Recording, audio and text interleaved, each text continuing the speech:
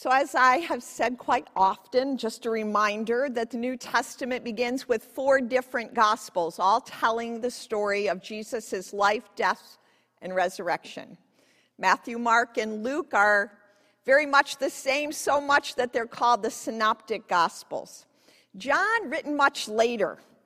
John paints the picture, as I would say, in brighter, bolder strokes about Jesus.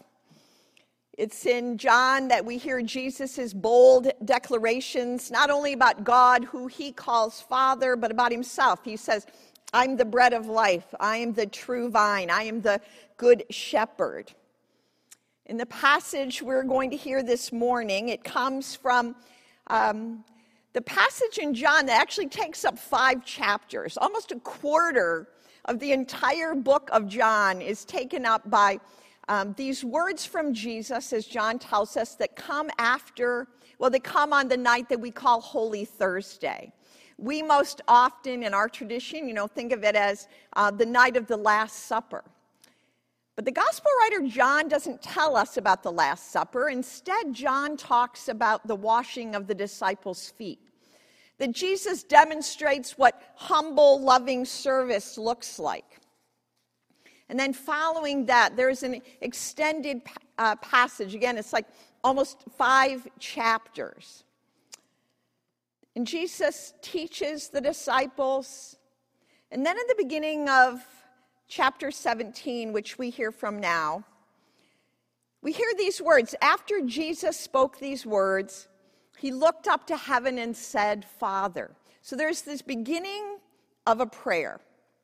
Jesus' prayer begins with a prayer for his disciples, the ones who are actually there with him, but then goes on. And I share with you now from chapter 17, verses 20 through 26. And Jesus prayed, I ask not only on behalf of these, but also on behalf of those who believe in me through their word, that they may be one. As you, Father, are in me and I in you, may they also be in us, so that the world may believe that you sent me. The glory that you've given me, I've given to them, so that they may be one as we are one. I in them and you in me, that they may become completely one, so that the world may know that you have sent me and have loved them, even as you have loved me. Father, I desire that those also whom you've given me may be with me where I am, to see my glory which you have given me, because you loved me before the foundation of the world. Righteous Father, the world does not know you, but I know you, and these know that you have sent me. I made your name known to them, and I will make it known so that the love with which you have loved me may be in them, and I in them. This is the word of God for the people of God. Thanks be to God. Let us pray. Oh God, let your word speak. Let your word speak to us, that we might be one in you, and that Jesus' prayer might come to fruition in us. Amen. It's pretty incredible, right? Did you hear it? That Jesus was praying for you. That Jesus was praying for me. That Jesus was praying for us on this early day in 2022. Jesus prays, I ask not only on behalf of these, and he meant those gathered there physically with him that day, but also on behalf of all who will believe in me through their word. Generations of believers. The gospel passed on through word and action, belief and commitment in and to Jesus. That's who he's talking about. All the people who would come to believe because of the witness of these first disciples. Us. Jesus praying for us. And all who believe, so that what? It's so clear, it's been repeated numerous times just in this brief passage that we all might be one. But one in what, right? And how? How are we going to be one? One in correct belief, which is called orthodoxy, sharing a correct understanding of Scripture, sharing a one same practice of worship, or baptism, or communion, sharing the same language, being one in skin color. Of course not. Of course not. Jesus says here, they may be completely one so that the world may know that you have sent me and have loved them even as you have loved me. We're supposed to be one so that the world might know the love of God. Wow. This kind of oneness is simple, right? I mean, it's not complicated. I don't have to describe any kind of theological understanding of anything. It's simple and clear, but honestly quite challenging. Jesus' prayer that we all might be one in love, so that the world, all people, might come to know the love of God that he knows. Considering this Sunday, I did think about talking about our shared belief in the resurrection across Christian traditions, or our commitment to the Bible. Take a look at the Lord's Prayer, or even the Apostles' Creed. But the more I read this passage and the more I thought about it, it isn't about that at all, I don't think. I mean, there is lots of conversation to be had about that, but not this morning. Because it is, how do we live together? How do we give together? How will Christians work together for good in the world? Even Christians who might completely disagree on so many different things. How do we work together? How have we worked together so that the world might know the love of God? What might this look like? Well, we have some examples right here in our own community in Meadville. Right here, actually, at Stone Church. For almost 40 years, the Meadville Area Soup Kitchen has been hosted here at Stone. It began in the fall of 1982. It was a cooperative effort between the pastor then at Stone Church here, Reverend Hank Zimmerman, and another member of Stone that was the director of United Way, Mr. Dwight Haas. Together with some others, they decided there was a need at the time in Meadville for a free lunch program. And from that idea was birthed the Soup Kitchen. In the beginning, it was kind of a ministry, a shared ministry between Stone and United Way and some others, but it expanded to become its own nonprofit with a director, Bev Nutter, and a board. 40 years, a hot lunch 5 days a week. Only time of there was ever, literally in almost 40 years, a significant shutdown was at the beginning of the pandemic.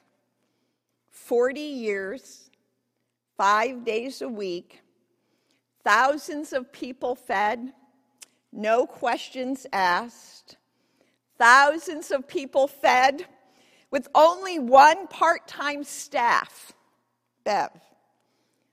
How did that happen? How did that work? How does it work? You know. How do so many things like this work? Volunteers. Hundreds of volunteers. And most of them coming from local churches. I talked to Bev this week, and she told me there's about 25 churches currently serving on some rotating basis. Many of those churches were with this program since the beginning. But over the years, there's probably been 50 different churches serving lunches here. And so many different denominations, to just list a few: United Methodist, Presbyterian, Church of God, United Church of Christ, Baptist, Mennonite, Unitarian, Roman Catholic, Independent. This feeding program has been supported by so many organizations and corporations and community givers. All of these churches, though, that have been involved, do they agree on the same social principles? No. Do we share a same understanding of infant baptism or communion? No. But does every one of those church and all those volunteers who come and go believe Jesus' words and take them seriously? I was hungry and you gave me food. I say yeah. I say yes. That was the commitment. The commitment is, how are we one, not in doctrine, but we're one in service. And in this particular ministry and work, food for the hungry.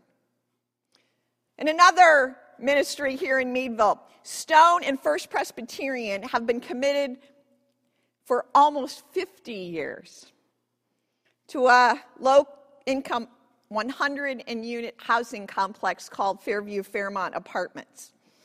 It is a ministry that was initiated, again, by local people between Stone and First Presbyterian, who at the time in the community said Meadville needs more low-income housing, more Section 8 housing. And from that was born a cooperative work with HUD. Over the years, there's been a board, a United Housing Board that has supervised the actual housing, and there's also been an outreach program to children and families for almost 45 years. Again, this is a cooperative, collaborative effort. And we're now partnering in this new way with the YMCA to provide meaningful after-school connections and programming for children. All of this, right? You know it. It's not because we agree on the Apostles' Creed or a whole bunch of other things, but it's because I believe the members of First Presbyterian and the members of Stone take very seriously Jesus' words, "Let the children come to me and don't hinder them, for to them belong the kingdom of heaven." Right? You want to sing, they'll know we are Christians by our love. So we'll continue to work together in and for Christian unity, and we will continue to pray together in and for Christian unity. 5.5 years ago, when the news reported that a self-proclaimed white supremacist had entered a Bible study at Mother Emanuel AME Church in Charleston, South Carolina, and had shot and killed 9 members of that church, we did not stop and say, I wonder what book of the Bible they were studying. I wonder if they understood it in the same way we do. I wonder what denomination again, and how are we connected with these people? We prayed, right? We prayed. We cried with the victims' families. We were enraged by the violence. We examined ourselves in our nation about what we are doing or failing to do that allows for this kind of racial hatred. We were united as Christians in lament, and I would say in righteous anger. A week ago, when an armed man took a rabbi and 3 parishioners hostage at a synagogue in Collegeville, Texas, we were again called to prayer. Prayer for the safe release of the hostages. Again, righteous anger at the prevalence of hate crimes, and in this case, anti-Semitism. And an examination of ourselves, again, what are we doing or not doing that allows this kind of hate to grow? We're united. We're united in faith. And in this case, we're united not just with our Christian brothers and sisters, but with our Jewish family as well. See, Jesus prayed for us. I just want you to leave here this morning holding on to that, because that gives me a lot of strength to know that Jesus prayed for us and prayed that we might be one, so that the love with which you have loved me, O God, he prayed, might be in them and I in them. Might we be strengthened by that prayer, by that knowledge that Jesus prayed for us. So let us continue to pray together, work together, give together, love together, so that Jesus' prayer might be realized, and also so that that prayer that we say every Sunday and that we are going to share together in just a few moments might become a reality. Thy kingdom come, thy will be done on earth as it is in heaven. Amen. Let it be so. Amen.